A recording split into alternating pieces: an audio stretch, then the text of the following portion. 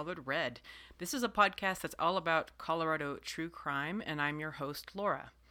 I have some housekeeping to do. There is this Facebook group that I created back when I created the Facebook page. This was over a year ago, and I sort of forgot about it, and then I went on there and I found that there's like 20 listeners who want to join the group.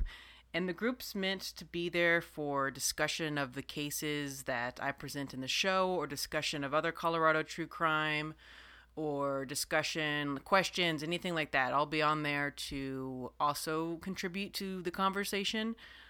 So feel welcome to go on there and start posting some stuff. I might go on there and post something just to get the conversation started, but feel free. I just have to say no memes or anything like that.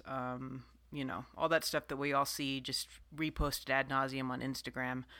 I'm not into it. So there's also the Instagram page at Colored Red Podcast. That is all images and stuff about the cases that I'm doing, and I post them when I put up my episodes. And there's also just going to be information on there about when the next episode's coming out, and I'll also throw in maybe some factoids about weird Colorado things to go see and stuff like that. So check that out. And then I also have a Patreon. And if you donate just $1 per month, you will get a sticker and a handmade card from me. So it's a cool vinyl sticker. It can go on your car. It's waterproof, that kind of stuff. So check that out. And the Patreon is Colored Red Podcast. So go and check that out. And I'll jump right into this case today. There's not a ton of information about this case, and some of the interview recordings that I have are from a program, so they're going to have other noises over them from the program. But I want to put these in there because it'll give you sort of an idea of the kind of guy this was. And I'm not really into just filling time to make it an hour long or something like that. I'm going to give you the information that I've got. So, without further ado, here is serial killer Richard Paul White. Imagine for a moment you're at home and you're watching the news.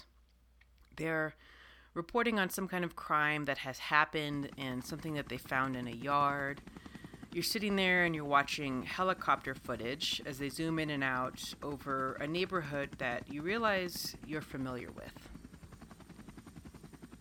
The news reporter says that they're searching for bodies, and the camera zooms down into someone's yard, and you realize that you know whose yard it is.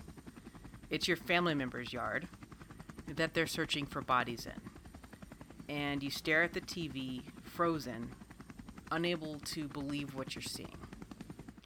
This is exactly what happened to Danielle White, sister of Richard Paul White, a man that his sister and everybody would find out is a serial killer who confessed to killing 6 people in Denver, Colorado between the years of 2001 and 2003.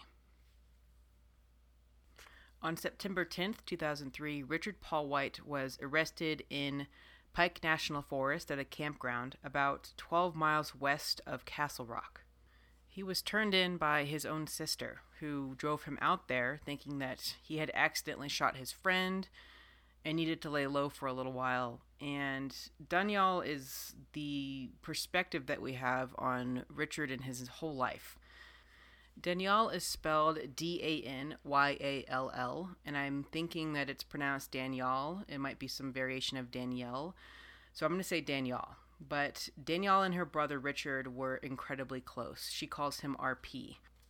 They had a lot of fun as children, and especially as teenagers. They would go fishing together. They would drink when they were underage. Just sort of stuff that you do when you're hanging out with your family and you're hanging out with your friends in the woods and stuff like that. But Danielle also remembers moments in her childhood that she didn't think of until later that were a little bit odd. Like one day she remembers waking up as a kid to Richard sitting in her room and just staring at her while she slept. She occasionally would wake up and ask him what he was doing, and he would just say that he was watching her sleep. She'd get up out of the room and leave, and he'd just stay sitting in there staring at her bed. At the time, Danielle didn't make too much of any of this, but everything started coming together when he came out as being a murderer. And she started to piece things together from their past. The family wasn't particularly religious, but Richard obsessed over the Bible. And in particularly, he obsessed over the worst parts of the Bible, all the gore and just, the Bible's packed full of just the weirdest stuff. And he obsessed over it. He once smashed an AC/DC album that someone gave to him, and because someone told him that it was devil music, and he thought that the devil was trying to communicate with him through the AC/DC album. So it's almost like he did this reverse satanic panic thing where he was obsessed with Satan in the way that he was afraid of him. Danielle also had this parakeet named Ginger when she was a kid, and Richard came in one day before school and just snapped the bird's neck right in front of her and threw it on the ground for the cat to eat. And he said that he did it so that she would mess up on her final test at school that day. And this is just the kind of evil stuff that he would pull. He would just snap and be ruthless and hurt people and never apologize or think anything of it. But he could also be incredibly loving and an incredibly protective brother. Danielle grew up with him, never fully understanding what his actions meant. And she started to understand that there was a major problem when she was 19 years old. And she got a phone call from one of her sisters telling Danielle that Richard had HIV. For an entire year, Richard led his family on to believe that he had HIV. And they all struggled with this thought that he was going to die in this horrible, long, drawn-out way unless he went through costly medical treatment for the rest of his life. And then one day, after Danielle asked him how his treatments were going, he just up and laughed at her. And he told her that he didn't have HIV. He just wanted to freak everybody out for his own personal amusement. So Richard lied, and he lied a lot about huge things. Like, he would tell his sisters that a friend of his had died and that he needed money to attend the funeral, only for his sister to run into the guy who was supposed to die months later. He also lied about committing crimes, about robbing stores, and about anything outlandish that he could think of. When he drank, he especially loved to tell stories about killing people. He had vivid details about weapons he used and methods, but his sister Danielle never believed him, and she thought it was actually sad. He had a history about lying about people dying and about lying about crimes that he had committed, so she just didn't believe any of it. Their childhood and everything leading up to when they were teenagers is largely a mystery, in the sense that it's a mystery in terms of stuff I can find out, in the sense that I don't really know much about his parents or about what they were doing or about who he lived with, but his whole childhood and his entire upbringing is described as abusive and incredibly abusive. His defense lawyer would later come out and mention that it was completely abusive, but there's no records of that because we'll find out that he didn't actually go to trial for the crimes that he committed. But I did end up pulling up some interesting information about Richard's father online, whose name is Randolph Allen White, but everyone called him Duke. In Questa, New Mexico, in 1988, Duke White stopped off at the house of a former coworker and friend of his to check up on him. And he was checking up on him because he hadn't seen him in like a week. He noticed that the dog in the front yard was skinny and malnourished. He noticed that the yard was completely unkempt, which wasn't like his friend to keep his yard that unkempt. And there was this sewage-like rotting odor emanating from inside the house. Duke White went into the neighbor's house and began sort of interrogating him about when was the last time that he saw anyone at his friend's house. And Duke White eventually went over there, somehow got in, and then came back to the neighbor and told him that they were dead. The neighbor refused to call the police for reasons that are not known, and so Duke left and went to the house of another friend and convinced him to call the police. Duke White met with the police at the home when they arrived. Duke told them that he knocked on the door, that he saw a screen was broken, and entered the house to find the floor covered in this brownish, gooey liquid. He then saw the decomposing bodies of Michael Riddle and Keith Lanwermeyer, who had been bludgeoned to death and who had been decomposing for a week at that point in the hot weather in New Mexico. Inside the house, there were also 200 marijuana plants, and most of them were pretty much dead from neglect, with their lamps still on. On the northeast side of the home, the two bodies of the men were found laying on the ground in what police described as this red and yellowish liquid. Maggots had already hatched on the bodies and eaten parts of their flesh, and one man lay near the kitchen in this semi-fetal position on this big piece of foam.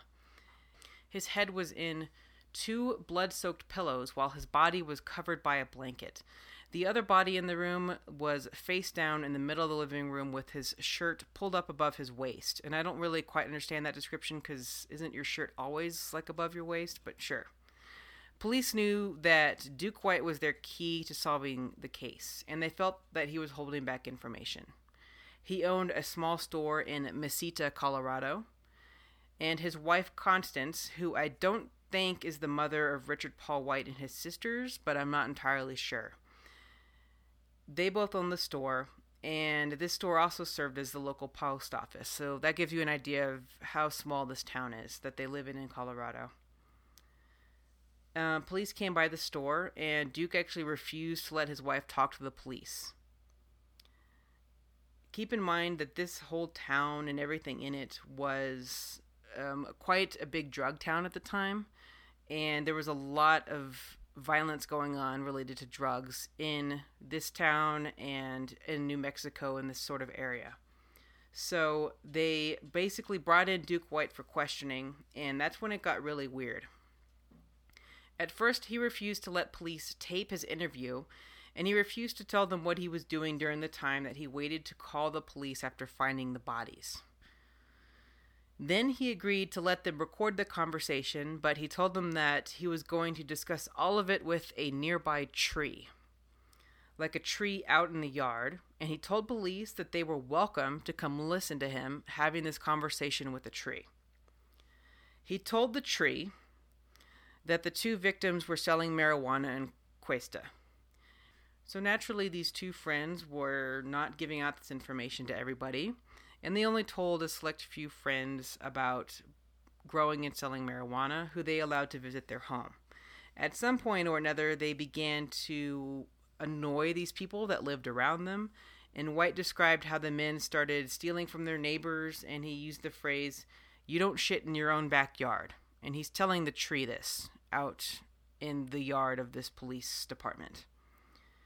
And so this is all the information they have, this information that he confided to the tree. And this case is still unsolved to this day. But what they did end up uncovering was more information about Duke White, who is again the father of Richard Paul White, and he'll come up a little bit later. He had a history in law enforcement, and he had held different positions in Colorado. Interestingly enough, he held a fairly prestigious title in 1980 as Adams County Chief Investigator. But 1 year after he took that job, he was forced to resign when he was accused of molesting a girl. He was also a representative for a local religious group known as the Ghost Clan. And this was a branch of the Native American Church of North of America. This is a religion from the Americas that combines Christianity with traditional Native American beliefs, along with the usage of peyote. And that's the cactus that induces hallucinations.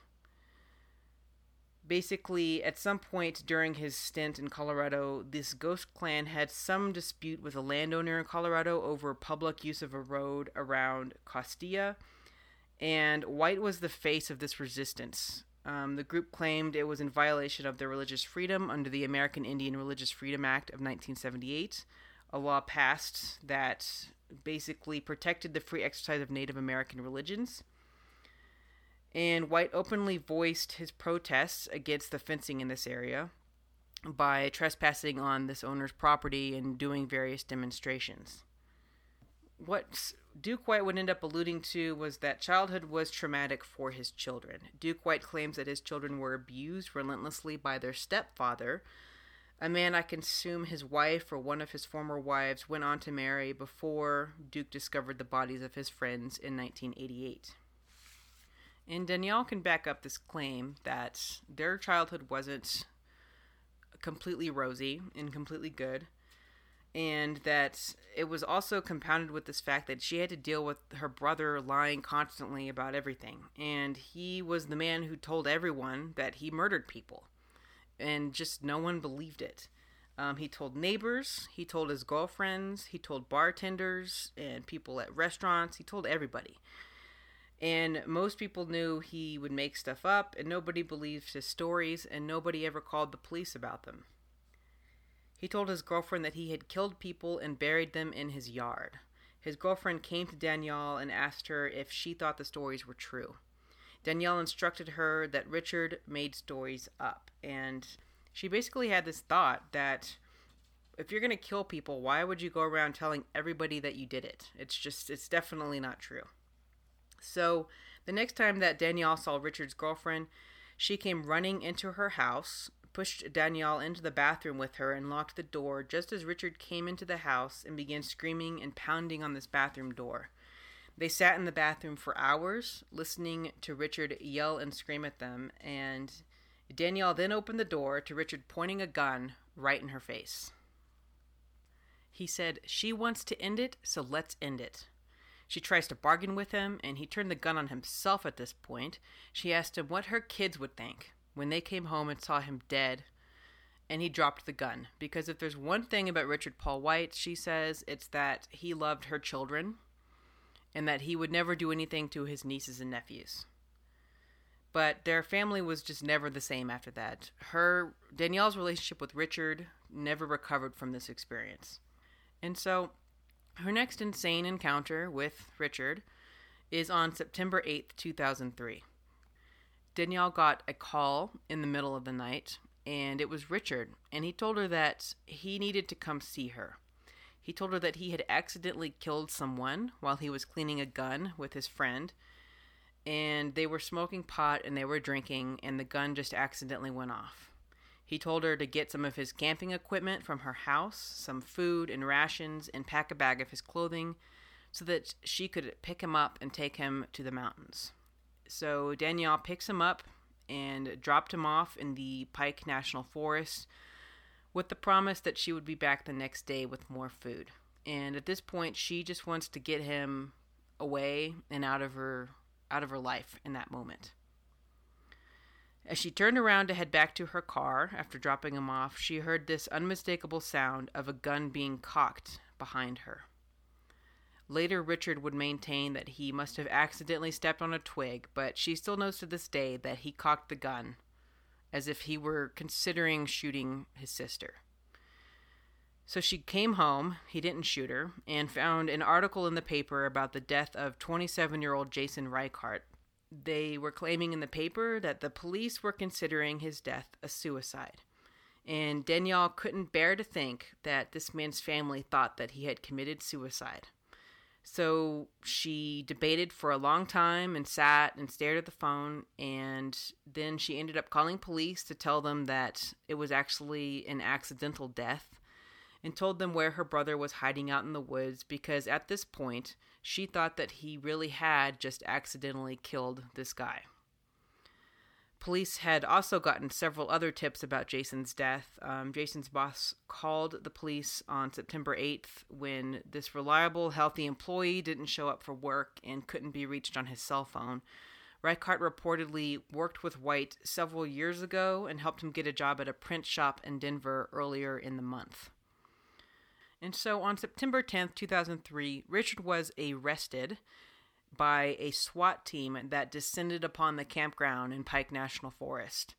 And in Richard's typical fashion, he started telling the police anything and everything. White told them a different story about the shooting of Jason. He said that he shot him while in the process of trying to steal his car so that he could chase down some drug dealers who had stolen from him. Almost immediately, with very little prompting, Richard also told the police that he had killed before, and that there were bodies buried in the backyard of his home in Park Hill.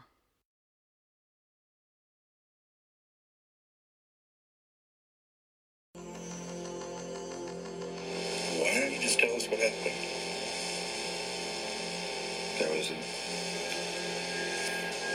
was an accident. We were just sitting there and we were cleaning our guns. And my gun went off. 1 minute we're sitting there talking, laughing. And the next minute... He confessed to killing 2 women, 32-year-old Victoria Lynn Turpin and 27-year-old Annalicia Maria Gonzalez, who were buried in his backyard. He also confessed to the murder of a woman who he picked up from a bus stop near Colfax Avenue, and how he took her back to his house and strangled her with a cord before driving her remains all the way to Mesita, Colorado, where he buried her near his father's house, his father, Duke White. He described the woman as tall and dark-skinned, who was blind in her right eye. He told the police that he knew he was fated to kill her because he had a tattoo on his body of a similar-looking woman. This woman has since been identified as Tori Marie Foster, who was 25 and was studying cosmetology when she was killed.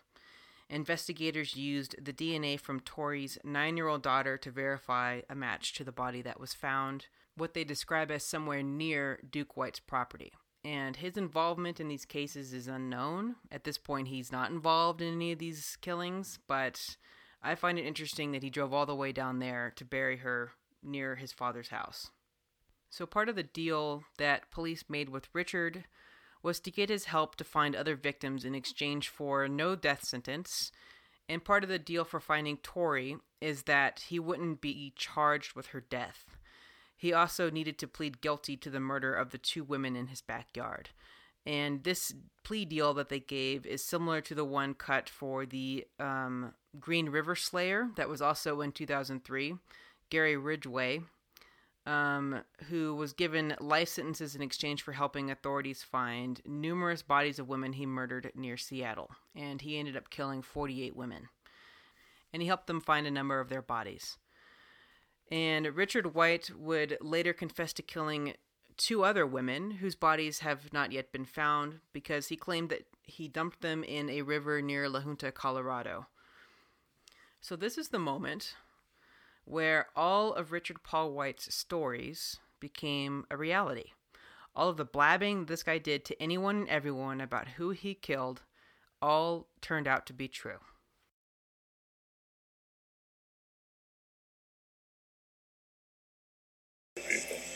Prostitutes. Nobody cares about those people. Richard would say that he killed sex workers because nobody cared about them, as he claimed. He said he would lie and he would lead his victims on. He would sort of mock them, asking them if their mothers ever told them to not get into the car with strangers, and he would pick up the women and take them to his house. He would control them by knocking them unconscious or pointing a gun at them. During this time, he would force them to perform sex acts, and when he wanted a break, he would make them get down and pray for forgiveness for being promiscuous women. Making women pray and making women pray with him was something that he liked to do a lot.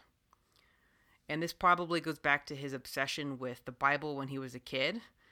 He seemed to have this idea that if he prayed and they prayed together, that maybe he would be forgiven for all of this. Maybe all of this was actually not as bad as he thought. It was sort of his way of mentally disconnecting himself from what was going on. He would also taunt them with the knowledge that he had other women buried in his backyard and let them know that they would soon be joining them. When he went to sleep, he would handcuff the women to him, and this torture and rape would go on for hours and sometimes even days. Police located a number of women who he either let go or who had escaped for reasons that no one will ever know. Richard could be controlled in certain ways. It seems that certain angles of sympathy would actually bring him down. His sister on 2 different occasions would say something about her kids in some sort of attempt to get him to stop from killing himself or killing her or going on some kind of rampage. He seemed to have some soft spots that you could get to if you said the right things. And maybe these women said certain things to get away and other women didn't say those certain things.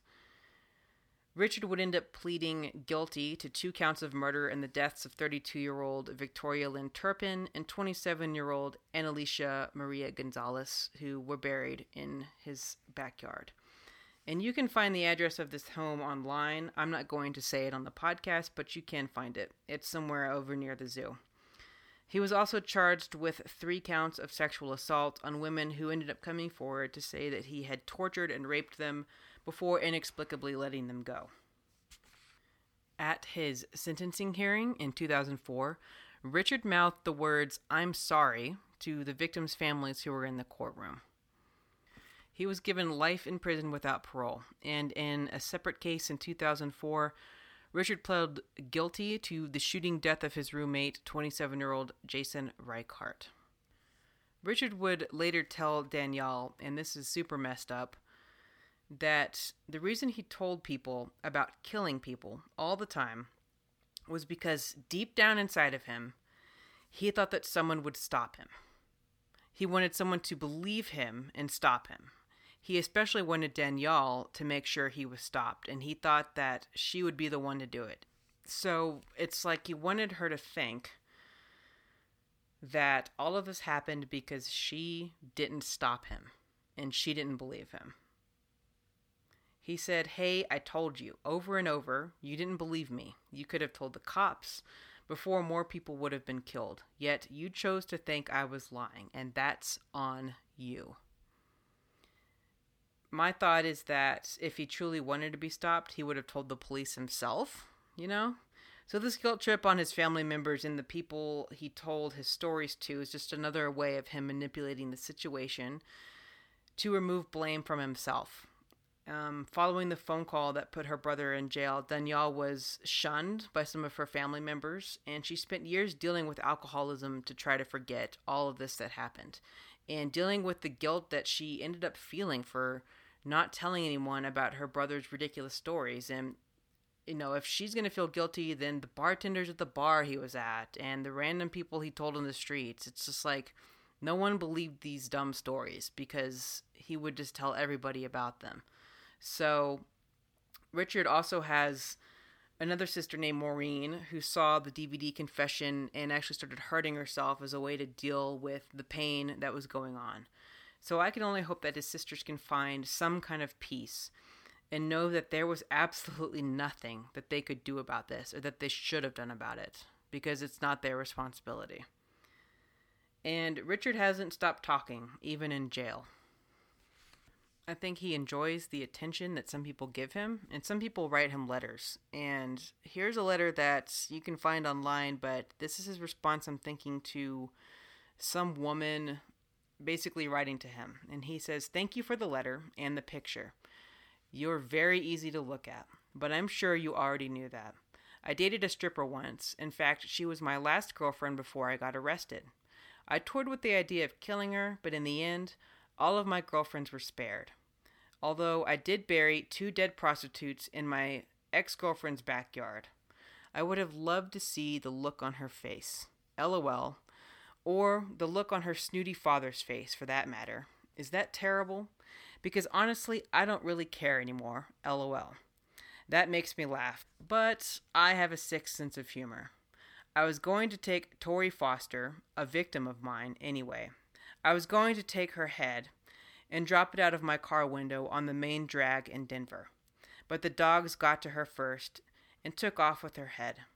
It was never found, but I thought it would have been funny for hookers' heads to start showing up on Colfax, the drag.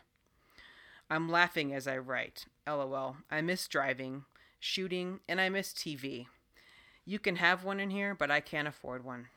I draw and trade for stamps, deodorant, and such. Prison really sucks.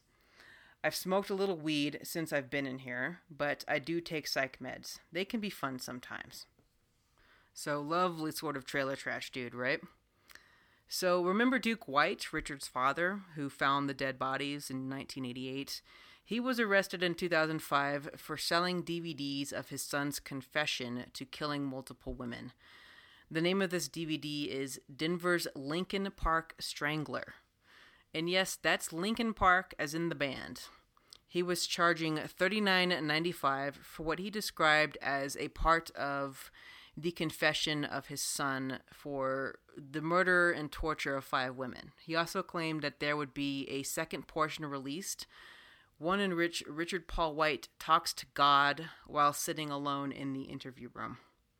He indicated that he thought the videos would dispel misconceptions about his son, and that he believed his son had a mental illness brought on by the abuse from his stepfather. He claimed that he would donate the proceeds of the sales to the victims' families, but later admitted that 75% of the profits would actually go to his own grandchildren, who had testified against Richard in court. Randolph White, also known as Duke, the man who talked to trees, passed away in 2015. And at no point did any of the victims' family members ever hear from Duke White about the proceeds from the sales of the DVDs. And Colorado does have a law that prevents anybody from profiting off of a murder that they or a family member were involved with. So, that's the story. Again, I told you guys it was going to be a sort of shorter one today. And I'm going to have a new case for you guys next month. And I will have a new historical case for you guys here in a couple weeks. So stay tuned and be safe out there this summer, you guys.